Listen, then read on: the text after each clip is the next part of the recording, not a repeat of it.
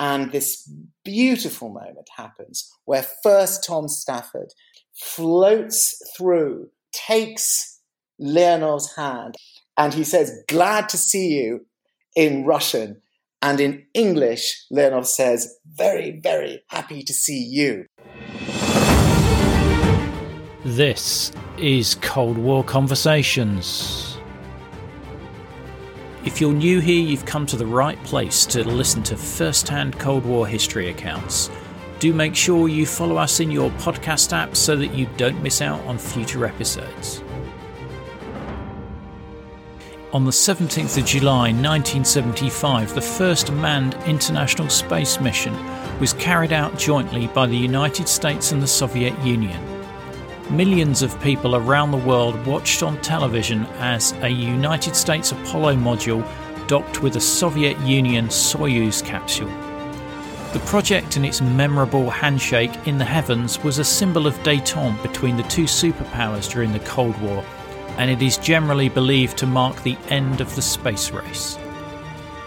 Unthinkable only years earlier, the Apollo-Soyuz mission was made possible by the thaw in Soviet-US relations.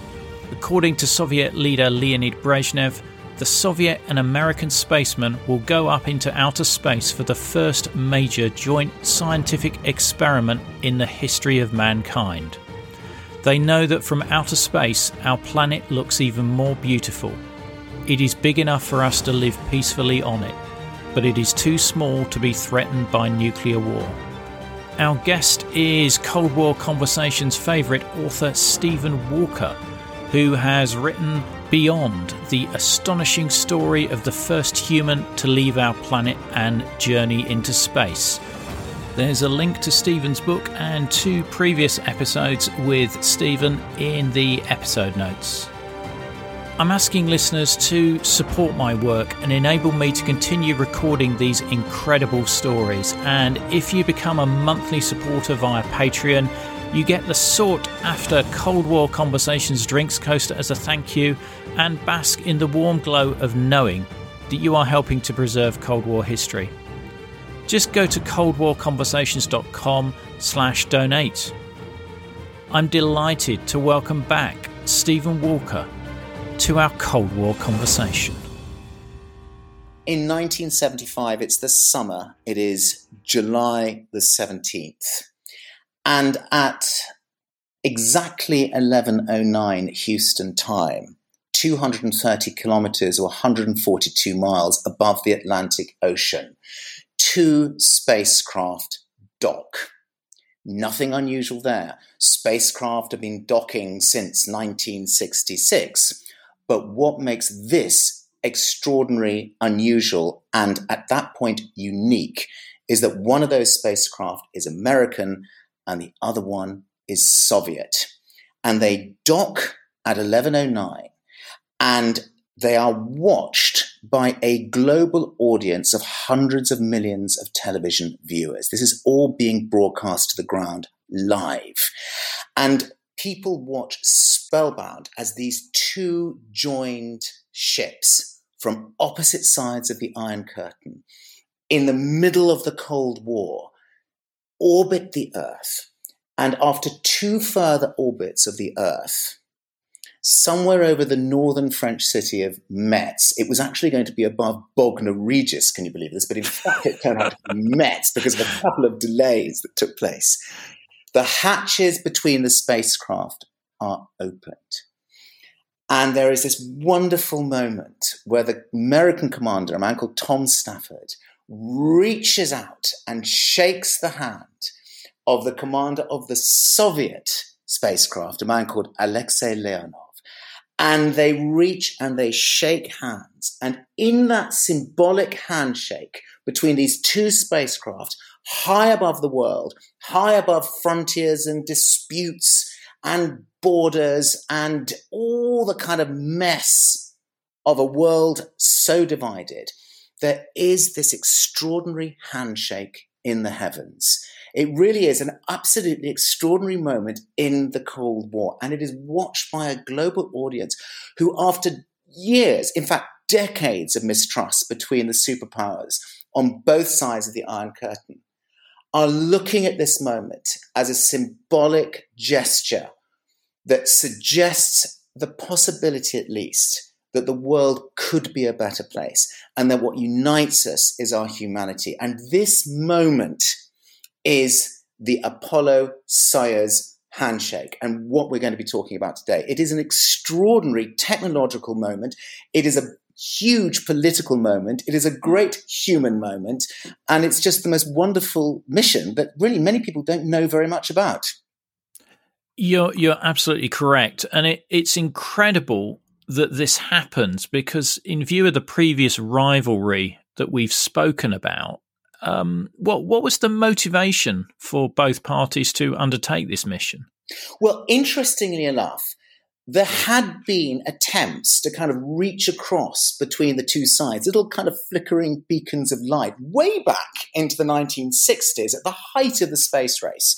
But they really got nowhere because the mistrust between the two sides was enormous. And the theme of that time was not so much, well, it was not at all really cooperation. It was competition. It was all about space races, the race to put the first satellite in space, the race to put the first human in space, which I describe in detail in my recent book, Beyond, and also the race to put the first human being on the moon. It's all about races. And the rivalry is intense. And one has to understand that this is a time when the idea of being first in space, whatever that first happened to be, is somehow connected in people's minds with the idea of being first militarily. There is that connection between the two. And so what you have is an atmosphere in the Cold War of distrust, of mistrust, of no connection, despite these very occasional beacons. And I should actually say, really interestingly, that Kennedy himself, in his inauguration speech in 1961, actually does say something about, he makes this offer to the Soviet Union. He doesn't actually describe it as the Soviet Union, but it's obvious that's what he means, to actually come together and form some sort of joint space venture. There is this offer that goes out there, which he repeats again as late as 1963 to the United Nations. There is this kind of feeling. I think Kennedy himself was just appalled by the size of the budget that was going to be required to put an American on the moon. And I think that was a practical side to it. But none of this actually goes anywhere. It all falls on deaf ears. The Vietnam War is building through the 1960s. The missile race is really building through the 1960s. The world is perched on the edge of, potential destruction. It really is that. There are thousands of missiles on both sides. And then we get to 1970, and things are starting to thaw. The Vietnam War is beginning very slowly to wind down. And President Nixon, who had become president in 1969, is himself putting out feelers to the Soviets to look for ways to kind of limit the number of nuclear missiles in the world. And he's looking for the possibility of détente. And in that time, what starts to happen, in that winding down of all of that tension, what starts to happen is that NASA, in a sense, with Nixon's blessing, actually begins to send out more feelers. And this time the feelers are coming back, and signals start to happen across the Iron Curtain between the architects of the space programs on both sides. And something really incredible happens. In late 1970, a man called Bob Gilruth, who features quite prominently in my book, actually, because he's the guy that runs the Mercury program, the first American space astronaut program in the late 1950s and early 1960s. By this time, he's the director of the Manned Spacecraft Center at NASA. And this guy, Gilruth, who's actually an engineer as well as a sort of a bureaucrat and a NASA politician, effectively, actually is invited to go with a bunch of engineers to Moscow. You cannot imagine how extraordinary this is at that time. This is entering another planet. They fly to Moscow and they find themselves actually welcomed with open arms. And the Soviets invite them into places that were previously top secret, places that they couldn't even have imagined going to. Like, for example, the Cosmonaut Training Center at a place called Star City, north of Moscow, which was a completely kind of hermetically sealed place where no Westerner was ever allowed to go. Suddenly, Gilruth and his bunch of engineers are allowed inside. And they're allowed to see the Soyuz spacecraft simulators. And they even get inside one of the simulators and are amazed at just how primitive they actually are compared to the American side. And they are invited to the opera, and they have meetings with all these engineers on the other side. And even though there's a language barrier, what starts to happen is connection. They start to realize they're talking the same kind of language. And they come up with this idea to have some sort of joint space venture. And they're going to make this happen in the next few years, where somehow the Soviet and the American space programs are going to come together and do something remarkable, something extraordinary. And this is the first step across the Iron Curtain, which leads eventually to the Apollo-Soyuz in 1975. I mean, it is an incredible thing. You have to realize that it's like stepping into North Korea, you know? I mean, it was bewildering for these Americans to find themselves there. There's a wonderful moment where Bob Gilruth describes walking around Moscow, and they're shown the Soviet cosmonaut space monument, this extraordinary monument that was built after Yuri Gagarin's groundbreaking flight in 1961. And it's there with this kind of eerie mist surrounding it in the center of Moscow. And there is something almost sinister about what they're seeing, and yet terribly exciting for the first time for them to see this. So this is the beginning.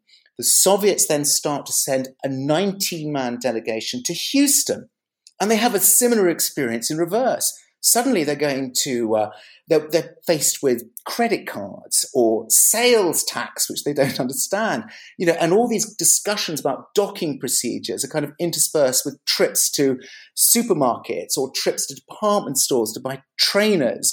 So there's this incredible beginning of a sort of thaw that starts with the engineers, but at the same time is underpinned by a change in the political landscape as well. Somewhere around this period in 1972, President Nixon makes this extraordinary trip to Moscow. It's the first time an American president has ever been in Moscow, ever. And he goes to Moscow to sign the first Strategic Arms Limitation Treaty, the SALT Treaty, the first one, with Brezhnev. And in that meeting, they formally underpin, these two leaders of the two superpowers, this idea of a joint space venture. The Vietnam War is really winding down. The amount of military involvement by the Americans really changes after 1973. The climate suddenly seems right. There is a thaw in the Cold War. There is a moment where this distrust might be dissipating, might even begin to be eroding. And in that window, the Apollo-Soyuz project really starts to accelerate. And it's interesting because I've read that Brezhnev wasn't a huge fan of the space program, and I think Nixon was worried about spend on it. So was the aim of this mission to be symbolic, or were there some scientific elements to it as well? It's very interesting you should say that. You're absolutely right about Brezhnev. Brezhnev was a big guy on nuclear missiles. That's what he loved. He loved missiles, you know? And actually, back in the day when Gagarin was flying in space and when there was a real push for the first human beings to go into space, the first Soviet cosmonauts were going to go into space, Brezhnev was one of the arch opponents of this. I mean, he just thought it was wasting time on kind of pointless space ventures when what we really should be building are more and more and developing are more and more and bigger nuclear missiles. But the political climate was changing by this point. I mean, what was felt was not just that this could have some incredibly powerful symbolic sort of symbolic expression, a symbolic gesture that could be more than just a gesture. It might actually be something that is a harbinger of peace or peace to come, that somehow the confrontation that was so dangerous between the two superpowers could actually be, in some respect, reduced by this. But there were practical, technological things to be gained from it as well. Interestingly, one of them was rescue. There was a real feeling that there could, by somehow developing the technology required for a spacecraft on the Soviet side to dock with a spacecraft on the American side, because they had completely different docking procedures and docking technology, but to find ways in which that could be changed and they could actually dock would mean that there was a possibility of rescue if a spacecraft from one superpower became stranded in space or something went critically wrong. So a key element to this, actually, a key driver to this, was actually the business of rescue. What would happen in an emergency? So that was part of it. But if one was to say that was all of it, that would be quite wrong. Everybody had their motivations. NASA had reached a point where the lunar program was sort of, ending. The last mission to the moon was in 1972, Apollo 17.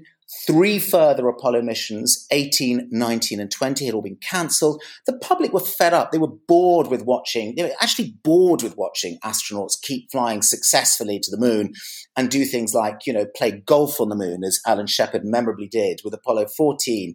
They were it's becoming gimmicky. There was no real point to it. How many moon rocks were you going to keep bringing back? So what this did for people in NASA was give NASA a purpose. It meant that there was something they could actually do that was big, that was symbolic, that would actually reach and touch people, that had a wow factor, if you like. So it gave NASA a purpose it was desperately looking for when the moon program, which had really driven it through the 1960s, was beginning to wind down and people were becoming less interested. So there were motivations at all levels. There was a political motivation, which was underpinned by these SALT talks, these strategic arms limitation talks happening between the superpower leaders. There were technological reasons which were lying behind it to do with the possibility of space rescue when there was an emergency. There was a purpose issue for NASA. What do we do now? What are we even for? And all of these drivers start to come together at the same time in a kind of happy continuity. And as a result, we drive towards the mission in 1975. It's really interesting you mentioned rescue there, because there was a film that came out in 1969, I think, called Marooned. Yes. Which was a US film about a US crew getting trapped in space. And I think a Soviet spaceship comes to rescue them at some point. Yes, and I actually think, if I remember rightly, and I don't really know the details of this, it's actually based on an original Soviet movie that plays up the idea of a Soviet mission that comes to rescue an American spacecraft. And in fact, the American movie was based on the original Soviet movie, as far as I remember. So this was in the ether. This was really there in the ether. I mean, there's something very dramatic about that. But as things stood, there was no way such a space rescue could possibly be effected unless the technology existed to connect. And so the challenge that these engineers had when they started these meetings in 1970 and then continued them with the blessings of their leaders, essentially, Nixon on the one side in America and also obviously Brezhnev in the USSR, they were facing seriously major technological challenges. One, how do you dock 2 spacecraft from 2 completely different space systems, effectively? How do you do this? How do you make that actually work and do it in a way that's going to be safe and efficient and perhaps also a model of future dockings to come? A second problem was to do with the pressurization. Each of the capsules were pressurized completely differently. The Americans had a cabin pressure which was much lower than the Soviet capsules. There was no way you could just open the door and move from one to the other because you would get some kind of explosive decompression if you tried to do that. So what they did was they developed an airlock. And the airlock and the docking adapter became one and the same thing. It was an extraordinary thing that was stuck on the end, essentially, of a standard Apollo command module. And it was the airlock that would enable the American team to get into the Russian or the Soviet spaceship and vice versa. But there were bigger problems even than that. And the biggest of all really was language. I mean, you're talking about Russian and English, and it was an incredibly difficult thing. So what they had to do was develop various kinds of language programs. The Americans had to learn Russian, the Russians had to learn English, and it was decided the way they would do this was they would have the Americans speaking Russian and the Russians speaking English. And there's a wonderful moment when one of the Soviet cosmonauts, a man called Alexei Leonov, who we should talk about in a moment, actually said, well, we didn't have two languages, we had three languages. We had American English, we had Russian, and we had the language of the American commander, Tom Stafford, who was from Oklahoma and had a very American Oklahoma drawl, which he called Oklahomsky. So there were three languages they had to speak. That's brilliant. That's brilliant. I love those sort of details there. It became kind of embarrassingly obvious that the Americans were technologically far ahead. It just became kind of obvious. Let's face it, the Americans had gone to the moon, and the nearest the Russians had got to the moon were with probes. They did have one probe in 1968, which contained two tortoises, actually, that went all the way around the moon 2 months before Apollo 8 did the same thing. But they really did not have the same level of technological development in space as the Americans.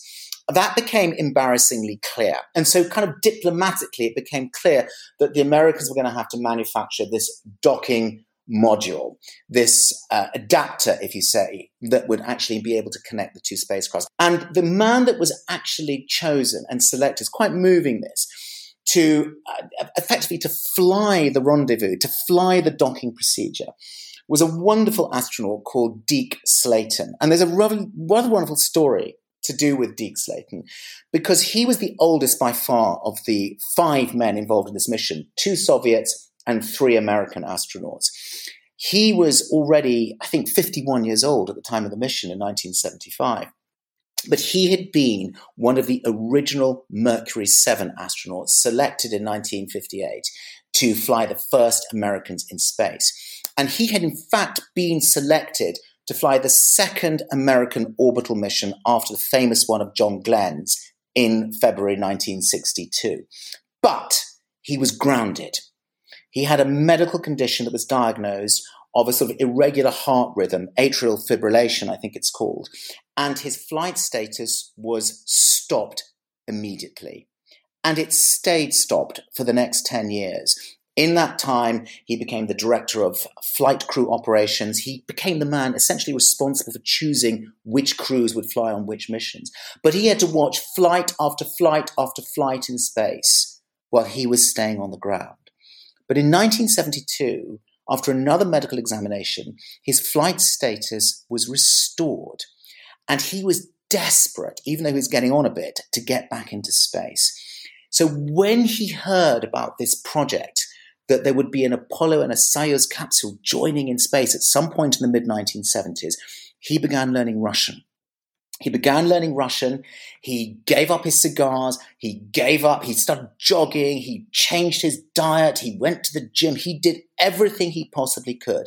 And there's this wonderful moment in 1973 when he, along with his other 2 crew members, Tom Stafford and Vance Brown, was selected for this mission. This would be his first and only space mission. And it was an incredible thing, after years and years and years in the cold, that he would now suddenly get to fly in space. And his role was to do the docking. His official, I think, title was Command Docking Pilot. That's really what he was. And so his job would be the critical one of actually mating the Apollo Command Service module, as it was called, to the Soyuz capsule so that the teams would then be able to enter each other's spacecraft. Hi, this is Rhonda in Virginia, and I support Cold War conversations because I think the work that Ian is doing is critically important. I think it's vital to record the firsthand accounts of people who lived and experienced the Cold War because it illustrates history in a way that a book never can. So thank you so much for the podcast. It's my favorite podcast, and I look forward to it every week. To be like Rhonda and help to preserve these incredible stories of the Cold War, as a monthly or annual supporter, you'll be able to listen ad-free, you'll become one of our community, get the sought-after Cold War Conversations drinks coaster as a thank you, and you'll bask in the warm glow of knowing that you're helping to preserve Cold War history. Just go to coldwarconversations.com/donate to find out more. And what about the rest of the crews? Can we just talk about who else was involved in this? Yes, of course. So on the American side, we had the commander, a man called Tom Stafford, the one who talks about, the one who had the Oklahoma version of Russian. He's an extraordinary guy in himself. He had been on 3 previous missions, 2 Gemini missions. This was the intermediate spacecraft program between the Mercury program, which first put Americans in space, and the Apollo program, which obviously was moving towards putting them on the moon. So he flew 2 of those and was very experienced in kind of docking procedures, because that's one of the key elements of the Gemini program. He'd also gone to the moon in Apollo 10, the one before the big 11. And he'd gone in May 1969, and he had commanded the lunar module and taken it right down to within 9 miles of the lunar surface. Can you imagine? It was so close you could almost touch it.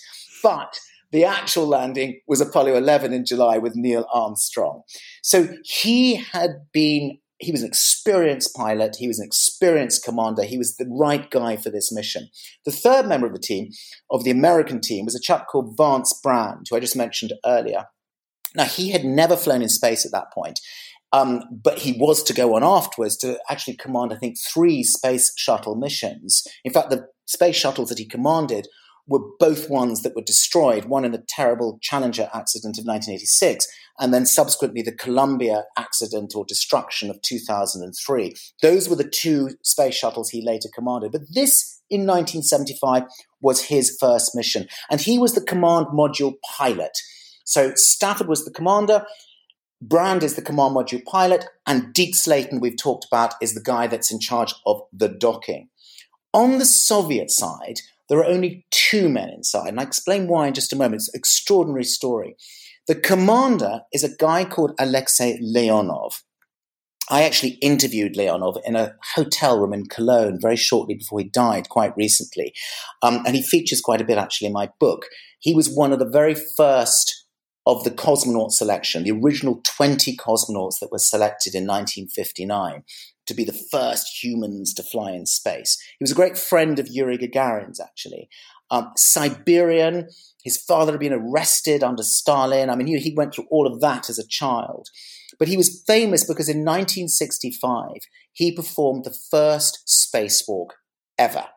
And it was an extraordinary moment when he steps outside his Voskhod spacecraft and into the ether. And it was a mission that was almost disastrous, because even though it was incredible, an amazing moment for him to see, the earth beneath his feet, there was a terrible moment where he couldn't get back inside his spacecraft because his spacesuit began to balloon in the vacuum of space and he could not squeeze back inside. And there was a terrible moment where he thought, this was it, I'm going to die in space. But what happened was he took the autonomous decision, without telling the ground, of releasing, it was very dangerous this, of releasing some air from inside his spacesuit into the vacuum of space, which would bring the spacesuit down to a size which allowed him to just about squeeze back inside his spacecraft. So this is Leonov, a man who had flirted with danger. Now, what makes him extraordinary is that he had also been selected as the man that would be the first Soviet to walk on the moon. Because, of course, the Soviets had their own lunar program, which maybe we'll talk about another time. And Leonov was going to be that guy. But, of course, he didn't become that guy. And he had to sit and watch Neil Armstrong and Buzz Aldrin do it in July 1969. He has another very extraordinary facet to him, which was this.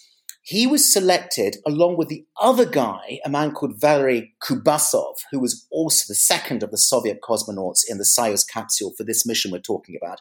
These 2 men had kind of 9 lives, because they were also selected in 1971 to fly on a mission called Soyuz 11. And this mission went horrifically wrong because what happened was a ventilation, basically a cabin pressure relief valve that was supposed to open in the very last stages of descent as the capsule was parachuting back to the ground, popped open at an altitude of 104 miles.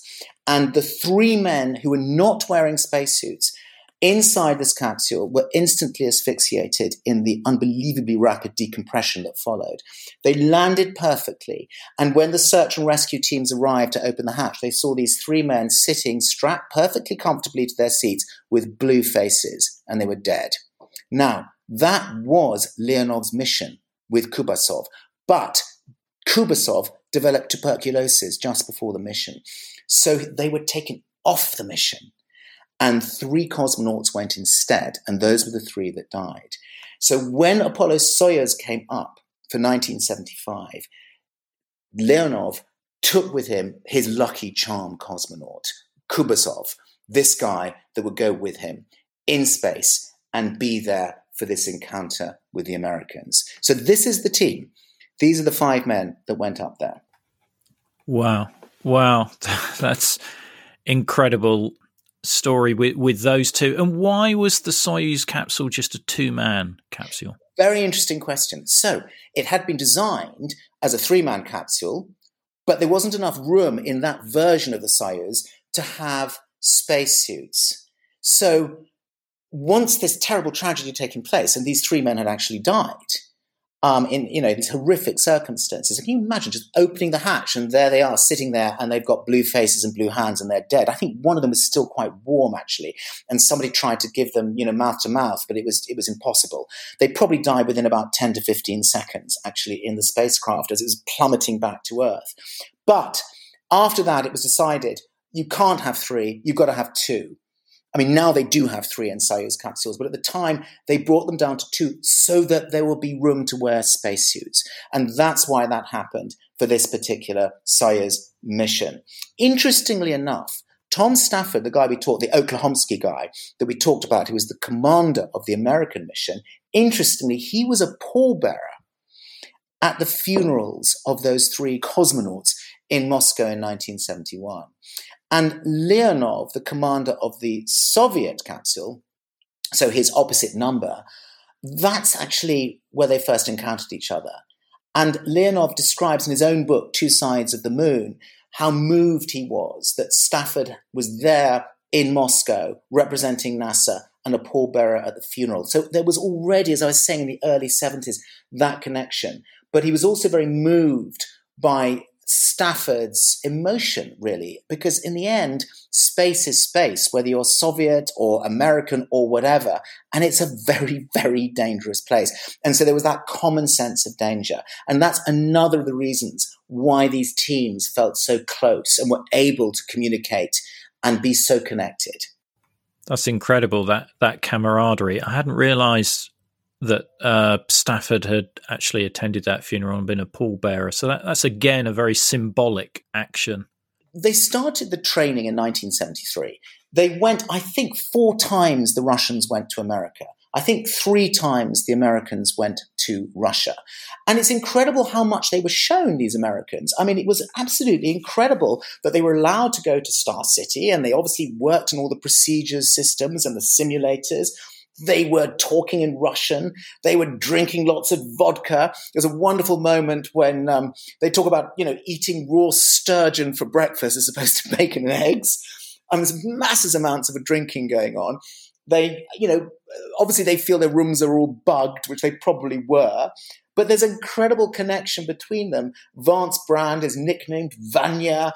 They become brothers, really. And in, I think, May 1975, so really just before the mission, these Americans, principally R3, but also the backup teams as well, are introduced for the very first time to Baikonur, which is, of course, what was once the top secret cosmodrome from where all these missions had been launched. And it was also the big Russian or Soviet nuclear missile site at the time. And they go to Baikonur, they see it for the first time, and they're absolutely blown away by it. They're blown away by the size of it. I mean, this is a place that is probably 100 times the size of Cape Canaveral. Can you imagine? And they arrive there, and it's just, wow, this extraordinary place. I mean, it's been so secret, hidden behind the Iron Curtain in Kazakhstan, which was then, of course, a Soviet republic. But likewise, the Soviet cosmonaut teams come over to Houston, and they are also amazed by what they see. There are barbecues with the cosmonauts. There's a wonderful moment when Leonov does a stopover for the first time in 1973 in New York City, and he looks at the Empire State Building. It's like, gosh, he's struck by the sound of the city. He talks about the sirens, the noise, the traffic, and the cars, which are so huge, compared to this little bashed up Volga car that he has to drive, and he looks at the homes that the American astronauts live in the salubrious suburbs of Houston and compares them with the sort of communal apartment blocks that they live in Star City. They even go to Disneyland, I mean, it's just incredible. So you get this amazing kind of connection between these two sides, and that's real. And it was also not just the cosmonauts, because behind them, you got the engineers as well. There are people from Mission Control in Houston who go to Mission Control in Kaliningrad near Moscow, and you get engineers on both sides because they've got to track the spacecraft when it's up there. They've got to follow it. How does that work? There are communications procedures, engineering challenges that have to be sort of faced. So all of these things is not just the apex of the cosmonauts and the astronauts, but behind them, you've got these teams. So there is something very extraordinary happening. This is all happening against that backdrop of SALT talks, of strategic arms limitation talks and anti-ballistic missile talks and agreements that are being signed and the end of the Vietnam War. And what you're getting is an apparent shifting of political tectonic plates. That's really what's happening, of which this is the most visceral and visual expression, culminating in that flight. So it really is, it's much more than just technology and a wow moment. It is actually an apparent shifting of the political landscape that is happening in those years. A moment of light, a moment of apparent thaw, which is really incredibly moving from this distance looking back to witness. Indeed. And what was the US domestic reaction like to this planned mission? Well, for the most part, I mean, of course, there is a long-standing history of, anti-communism, which goes right back to McCarthy and so on, and of competition with the Soviets. But you have to also understand, this is an era where the Vietnam War had been going on too long. And, people were sick and tired of seeing people die, Americans and Vietnamese dying on their television screens night after night, and American soldiers coming back in body bags, and the whole nightmare of those years. And there was a real sense, I think there was a sort of, it's difficult to generalize about this, but if you read newspaper headlines at that time, you feel some of that thought. You feel a sense of they're sick and tired of it. Maybe there is some way in which we can reach out and extend the hand of peace on the ground by symbolically extending that hand of peace in orbit, in space, in the sky, if you like. So you do actually feel that building through that period. And, we're talking about I remember myself as growing up as a child at that time, one felt on the brink of potential nuclear disaster. So when these talks are starting to happen, and then something like Apollo-Soyuz happens, it feels like a beacon. It's easy to be cynical about that, but it feels like a beacon. It really does. And although the Soviet press is obviously highly controlled, because it's highly controlled, because this is actually a mission that has the blessing, obviously, of the Soviet authorities, and most of all of Brezhnev at the top, the Soviet side is clearly pushing for it and clearly suggesting this is a very good thing as well, because again, it helps the talks that are taking place at high levels on issues to do with nuclear missiles and biological warfare and all of that stuff that was happening at the time. And so you get all of these people coming together, And there was this real sense of optimism in the air. And then it reaches this extraordinary moment on the 15th of July, 1975, when we start the mission. But how did the Soviet press sort of portray this collaboration with the capitalists?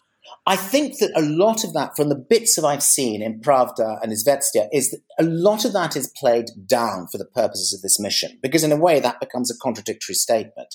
What does come across beforehand, and also actually particularly afterwards, is the classic Russian inferiority complex problem. It is perfectly clear, as I said earlier on, that the Americans have the technological lead over the Soviets in this. But that is downplayed.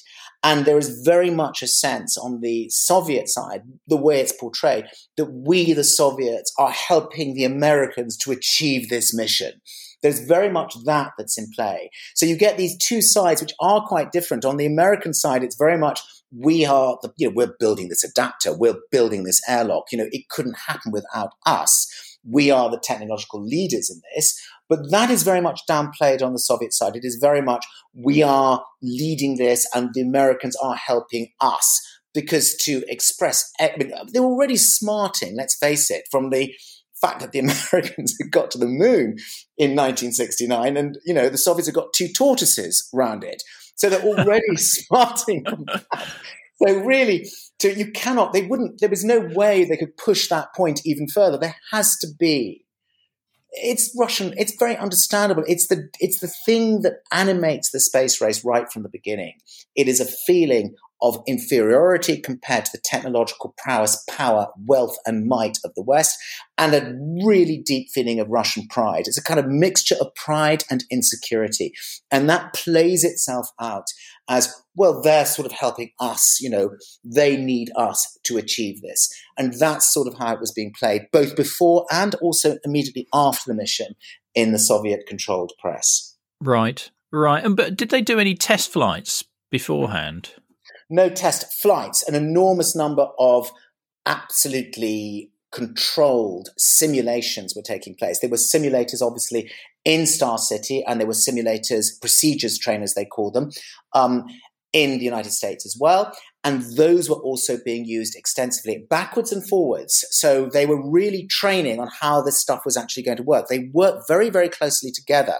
And the Soviets were put through all of the acceleration runs into the procedures trainers. They got acquainted with what the Apollo command module looked like. Obviously, the whole business of the airlock was extremely important. That was all part of the training. So there was all of this. What was interesting, though, I love this, is that one of the things that the Soviets found remarkable was how little exercise the American astronauts are being asked to do. Basically none. If you look at the Soviet space program, it's something I talk about in Beyond. It is all about physical perfection. It is all about squatting and running and jumping and jogging and trampolining. In fact, there's a wonderful quote somewhere in the book where one of the architects of the training program in the Soviet Union talks about how well the cosmonauts are trampolining, which is something which would be unthinkable if you think about Neil Armstrong, how good a trampolinist had he become. It's completely crazy. But the Soviet teams were really obliged to do. There was a very strict, formalized regime, a schedule, every single day that they worked. The Americans didn't have anything. They did it if they wanted to do it. And the Soviet couldn't believe it, these cosmonauts, that they didn't have to exercise. And also, they didn't have to watch their diet. They could eat whatever they liked. Nobody seemed to be telling them, as the Soviet cosmonauts were being told by their instructors all the time, what they should be eating. So what they're looking at is, in quite fundamental ways, a difference of culture, a difference of tradition, a difference, of course, of political ideology as well. The Americans were really struck, as I think I mentioned earlier, but this also applied to the American astronauts when they went to Star City to work on their simulators. They called them procedures trainers in America, but the simulators, the spacecraft simulators, at just how primitive they were inside, how few dials there were, how few levers there were, how little there was actually to do. And this, again, is something I talked about in Beyond, and it still survived into the 1970s, reflects essentially an ideological difference between the USSR and America. Because on the one side, in the Soviet Union, it was all about doing very little. You do not command your vessel. The vessel is essentially commanded by automated systems, or it is commanded from the ground, essentially. And that's a little bit crude, but essentially. Whereas in the United States, the NASA astronauts are very much pilots. They are commanders or captains of their vessels, and they have an array of instrumentation and levers and dials and switches and goodness knows what to enable them to control their spacecraft. And in a way, that reflects very fundamental ideological differences between the two, between freedom of action and independence on the one side, and doing what you're told and being part of the collective on the other. And this was something that amazed the American astronauts when they were working on these simulators in Russia with the Soviet cosmonauts. Yeah, no, it's incredible that difference in ways of life between the two sets of astronauts. Now, let's talk about how the mission goes. Yes. Well, the mission starts on the 15th of July, 1975. And it starts actually with a launch from Baikonur, this once secret, enormous Soviet cosmodrome, of a Soyuz U rocket, on top of which is this Soyuz capsule with these two men, Alexei Leonov and Valery Kubasov, inside. And there is a launch that takes place, which is extraordinary because it is televised.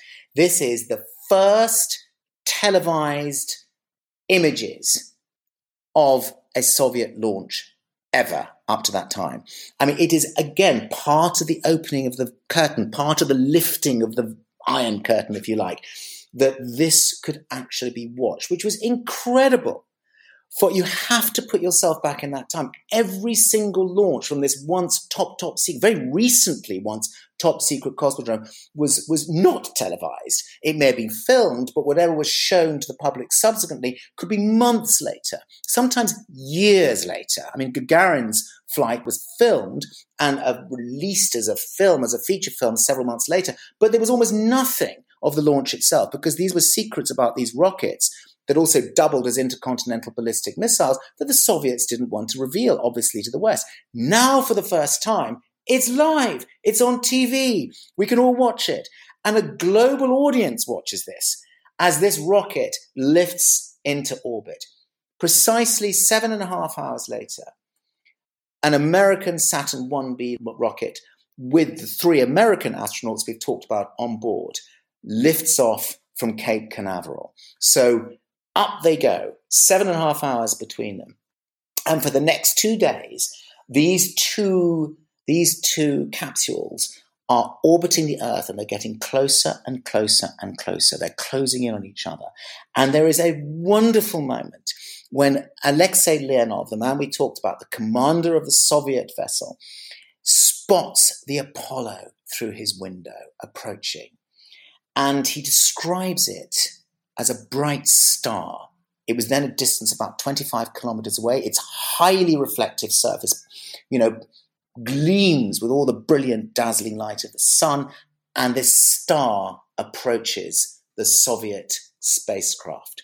And as it approaches, it resolves into the Apollo with its docking module on the front that we've spoken about. And as it gets even closer, and remember, they're both traveling, both these spacecraft, in order to retain orbital velocity, are traveling at nearly 18,000 miles an hour. What at 10 times the speed of a rifle bullet. And through the window, Leonov sees Tom Stafford, the commander. So they see each other. It's an incredible moment.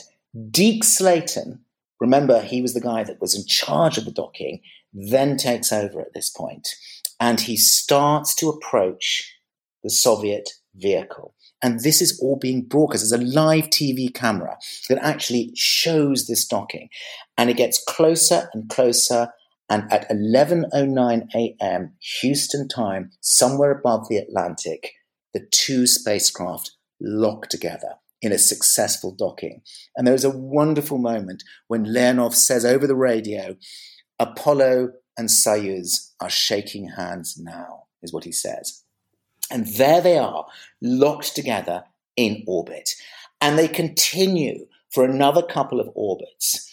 And then comes the moment when the hatches are going to be opened into this specially designed airlock. Remember, the pressure systems, the pressure levels are different in both these capsules. So into this airlock. And there's going to be this amazing moment when they're going to join. And again, it's going to be televised. And for one horrific moment before this happens, just before the Americans open their hatch, there is a smell of burning, like burning glue. And there is an awful moment when the American side think, my goodness, there's something's wrong and we're not going to be able to open this up. All this thing is set up. The whole world is watching. There's going to be this incredible moment when the cosmonauts and the astronauts are going to meet in space high above all the worry of the world. And maybe they won't be able to because they can't open the hatch because there's a problem. But fortunately, this smell of burning, it's like a burned glue smell, disappears. And the hatches are opened at slightly separate times because of this airlock. And this beautiful moment happens where first Tom Stafford, who is the commander, floats through the hatch on the Soyuz side, and he takes Leonov's hand. I think Leonov even tries to give him a very Russian bear hug. And he says, glad to see you, in Russian. And in English, Leonov says, very, very happy to see you. And they really are. There are photographs of this moment, which we really should put up on the website. Because they are fantastic. I mean, there is this elation, which is not faked. It is real. It is, my God, after 2 years of training, after, 5 years of actually developing the technology for this, and after decades of enmity, there is this almost bear hug in the sky. And you see them together in this weightless, this zero-G environment. And it's an incredible moment. So Stafford then drifts into the Soyuz. Behind him is Deke Slayton, with his first ride in space. And there, pinned to the wall of the Soyuz spacecraft, is a hand-lettered English sign which says, welcome aboard Soyuz. And they go in. And they're sitting in there. Vance Brand at this point is still back in the Apollo module. And they're sitting in there, and there's a phone call from Brezhnev, the premier of the Soviet Union, on the ground. And there's a phone call from President Ford. Nixon, by this point, had obviously gone, from President Ford. And there's an exchange of gifts. There's an exchange of flags of each other's nations. And then they sit round this little kind of small table. And this is all being watched on television by, as I said, a global audience of probably hundreds of millions. And they have lunch. And before they have lunch, Leonov proposes a toast. And he picks up one of these, tubes of disgusting juices of one sort or another. It might be borscht or something. And he gives one or two, one each to the other two, the Americans. And they all raise their kind of tubes. But on the tubes, he peeled off the labels of what they actually were, borscht, tomato juice, grape juice, whatever it happened to be, and he'd stuck on vodka labels instead. So actually, for one moment, Tom Stafford was horrified because he thought that tens of millions of people were going to watch him drinking vodka in space. It's a wonderful moment. And Leonov says, no, just try it and you'll see it. He winks at Stafford, who he really adores. I mean, they really are very close. And he winks at Stafford, and Stafford takes a swig of this stuff. And of course, it's not vodka. Rather disappointingly, it's actually beetroot juice, or it's something else. And it's not vodka. But there's this wonderful moment where they do that. And they then have this meal. And it is just a very beautiful connection. And it marks the start of several such encounters that continue over the next 47 hours. The Americans give the Soviets a tour of the command module, the Apollo. And again, there are other tours given of the Soyuz capsule. There's a joint space conference in one of the capsules as well, where they answer questions that people might have from the press for them. And there's a lot of stuff about détente and international cooperation. But really, what there is something incredibly sort of beautiful in that moment. And so these visits go on. I mean, I think they spend a total of 20 hours altogether visiting each other out of the 47 hours that they are docked. And it is watched by millions on television, and it really hits a nerve with the world. It really does. And because people have a visceral, visual experience of connection, and the idea that somehow this is happening in space, divorced from all the kind of ghastly political mess, rivalry, mistrust, danger, all the rest of it that's enforced by all these borders, these iron curtains that exist below them. The fact this happens in that international, as it were, or non-national arena of space makes that connection even more powerful.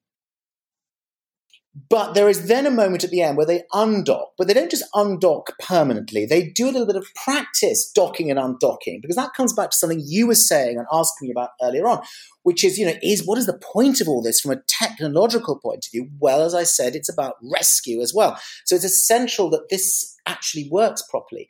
And while they're doing this docking and undocking, there's very nearly a complete disaster, because there is this point where in one of these practice dockings and undockings, the docking module pilot, which, as I said, was Deke Slayton, accidentally pushes an attitude thruster, which changes the direction, if you like, of the spacecraft. And he very nearly collides into the Soyuz, which would have then turned it into a real emergency. And at that point, it would have actually been the case that the crew of the Soyuz would have had to come into the Apollo capsule, and that would have been the only way they could have been rescued. So there really was an almost kind of dreadful irony about this. They're going up there to practice emergencies, which very nearly becomes an actual emergency. Fortunately, at the last moment, that was stopped. It didn't happen. And then we get to the final undocking, which takes place after that 47 hours. And the Apollo moves or backs away from the Soyuz, and then it drops into a lower orbit. A lower orbit means it goes faster than a higher orbit, and as a result, it starts gradually to overtake the Soyuz now above it. And there's this lovely moment when the crew of the Apollo are listening on the radio to the Soyuz capsule, to the two men inside, and to their astonishment, they start hearing laughter and the sound of music and women, and like there's a party taking place inside the Soyuz capsule. And they call and they say, "What's going on?" And Alexei Leonov says, "Oh, we're having a party. We've done our work now. We're just going to have some fun." Of course, it was all been recorded beforehand. It's like a nightclub in there. I love the sense of humour that these two crews have got, even with the seriousness of the dangers of the mission. Absolutely, absolutely. So what happened then was the two undock, and I think within a day or so, on July the 21st, 1975, the Soyuz capsule makes an absolutely trouble-free landing in the Central Asian steppe. I mean, like today, Soviet spacecraft always land on terra firma. It was absolutely fine, and there was no problem at all with their descent and their landing. That was not the case with the Apollo, because the third problem, we had the hatch opening glue smell, burn smell problem. We had this problem with potentially crippling the Soyuz. The last problem was with the Apollo. The Apollo stayed in orbit for another couple of days, doing various tests and observations of one sort or another. And then on July the 24th, it returned to Earth. But something went wrong during the re-entry procedure. Something went wrong. And what seems to have happened is that two very key switches were left in the wrong position. I won't go through the technological details because I don't really fully understand them myself. But I know that as a result of these two switches being left in the wrong position, as the spacecraft was descending into the thicker lower atmosphere by parachute at this point, so we're talking about the very last stage of descent to the Pacific Ocean. They were going to land about 500 miles or so to the west of Hawaii. As they're coming down, suddenly their capsule fills with a brownish gas. And the brownish gas gets thicker and thicker, and they start coughing, and then really coughing. And it turns out that what had happened was that because these two switches had been left in the wrong position, the spacecraft's attitude thrusters were venting oxidizer, which is part of their fuel, into the cockpit through the ventilation system. This oxidizer was made of nitrogen tetroxide, which is an unbelievably corrosive and toxic gas. And the crew began to choke. And amazingly, they splashed down. They're still alive. The capsule flips upside down. So they're now hanging from their straps. At this point, Deke Slayton is really nauseous. He's going to be sick. But Vance Brand, who's closest to the ventilation point, has already passed out. And Stafford, who's furthest away from it, manages to grab oxygen masks, and he shoves the oxygen mask on both of them and then one on himself, flips a lever which rights the spacecraft round, and as quickly as he can ejects or unlocks the spacecraft hatch, which allows fresh air to flood into the spacecraft and basically saves their lives. So a really dangerous moment.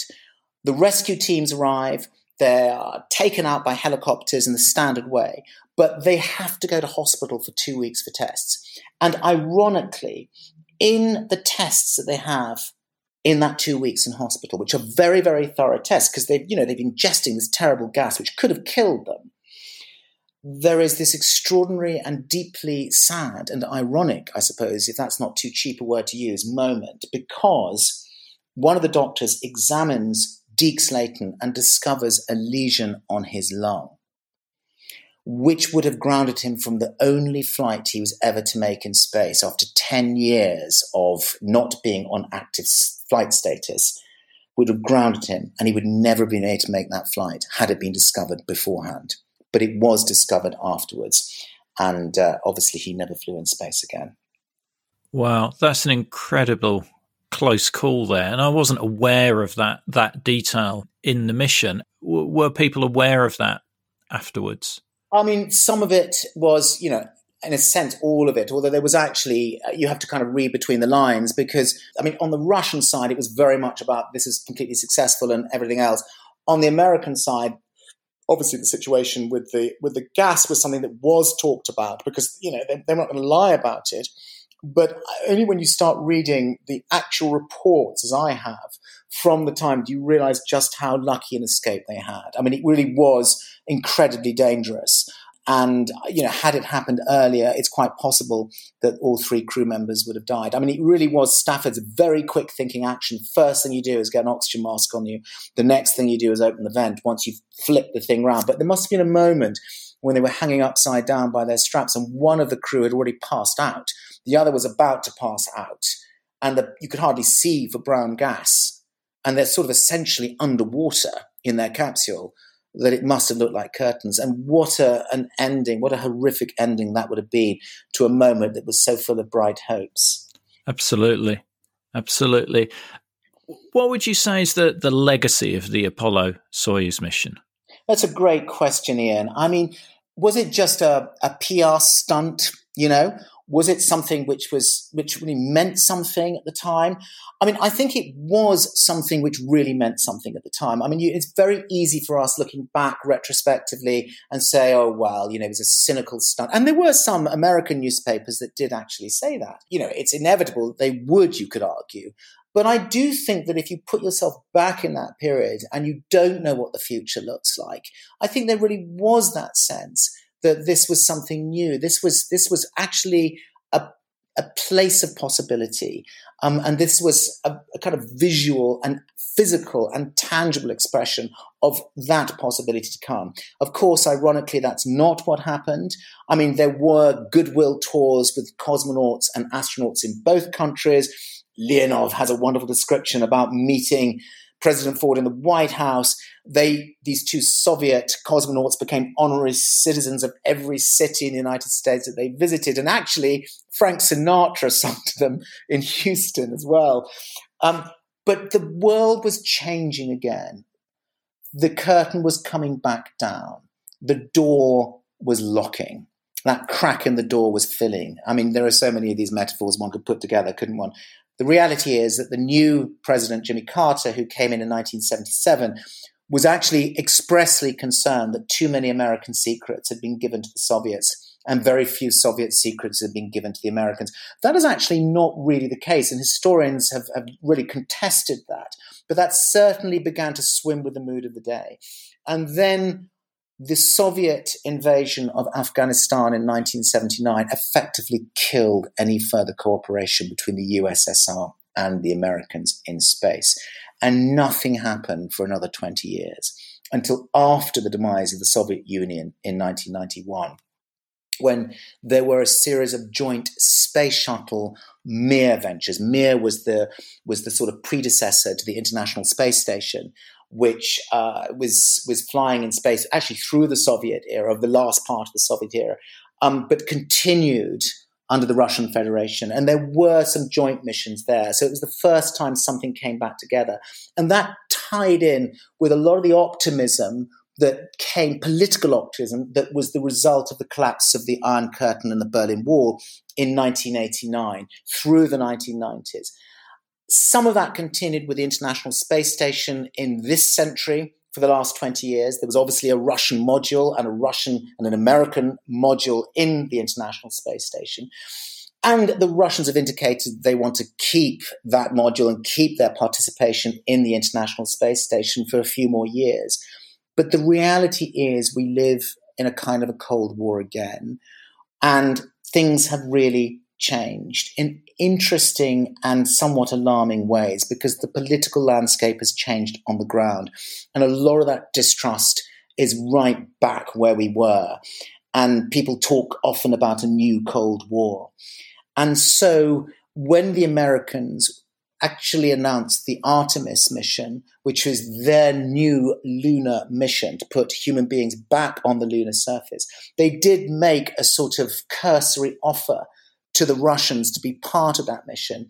But to be honest, it was a very small role, and the Russians rejected it. And what the Russians have done instead is they're in talks with China, which is the other now really big space player, to build together a lunar research base, a research base on the moon in the future. The truth is that the Americans don't need the Russians any longer. There was a period after the demise of the space shuttle where for a period of 9 years, the only way for Americans to get to space was via the Soyuz. I saw a Soyuz launch myself in Baikonur in 2019 with a NASA astronaut, Jessica Meir, in it. And that was how she got to the International Space Station. But now with SpaceX, Crew Dragon, with the Boeing Starliner capsule, there are other ways to get to the International Space Station. So what we're seeing is America starting with capital enterprise to go it alone. And if anything, the Russian space program, which is really not going anywhere any longer and is underfunded and has sort of lost its way and has lost the income it got from America when America had to go there to get its astronauts up to space, Russia is now turning towards the other space power, China. There's a kind of an axis there, but it looks to me like China is going to be the primary partner in any such space venture. So all those hopes of 1975 have sort of gone, really. That wow factor that amazed the world and amazed that global audience of television viewers, all of that has sadly dissipated. And whether there will be future joint space ventures between the United States and America, as the United States and Russia, or indeed between the United States and China, and I mean genuine, proper, collaborative joint space ventures, whatever is talked about, whether any of this will actually happen remains to be seen. I would love to believe that could be the case, but actually in the current political climate, I remain somewhat skeptical. So a bright hope all those years ago, 46 years ago now, which might have been something, a seed that could have developed into something magnificent, but turned out not to be. Yeah, I remember the hope with the collapse of the Soviet Union and the Berlin Wall, the hope that there would be a better world as a result of that. But as we know, it's not necessarily worked out. The personal friendships between these men outlived the political differences that might have existed between the nations from which they came. And that's itself very moving, because it's a testament, to the ultimate power of our own common humanity over the political differences which divide us. And I think in a way, that is the fundamental theme and point of this whole story. Stephen, that was a great account there of the Soyuz Apollo mission. Can you just let listeners know a little bit about your book as well? Yes, so my book Beyond was published in April of this year.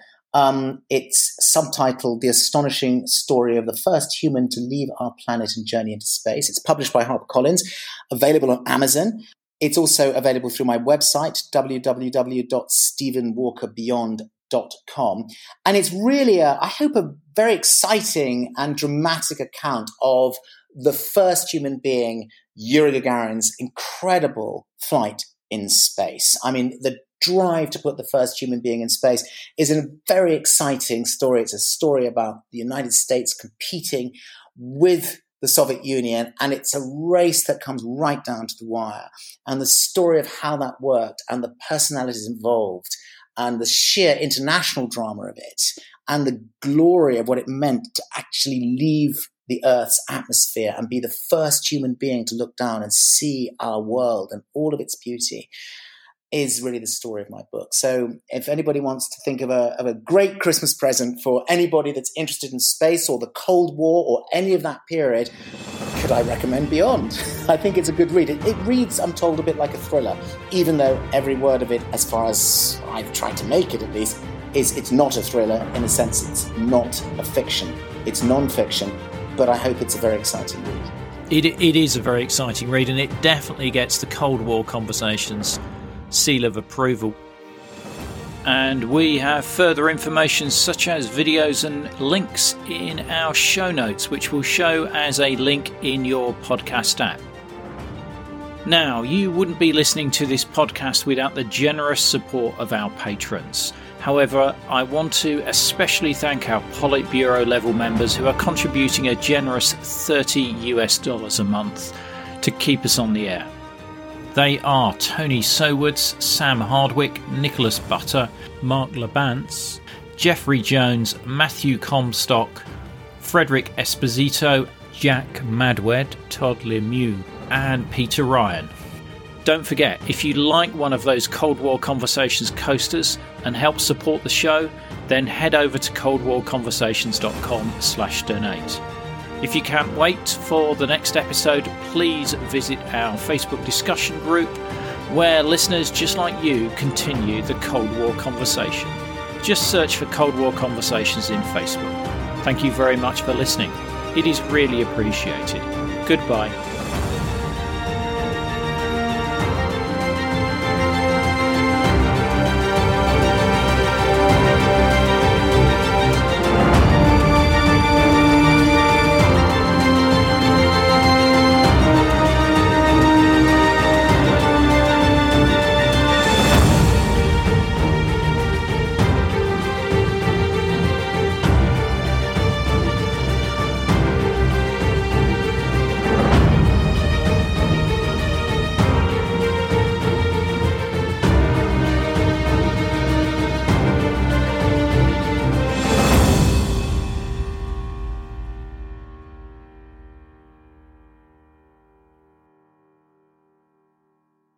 Not enjoying the ads? Well, you can avoid them by going to coldwarconversations.com/donate. By becoming a monthly or annual supporter, you'll enjoy ad-free listening, become a part of our community, receive the sought-after Cold War Conversations drinks coaster, and bask in the warm glow of knowing that you're helping to preserve Cold War history.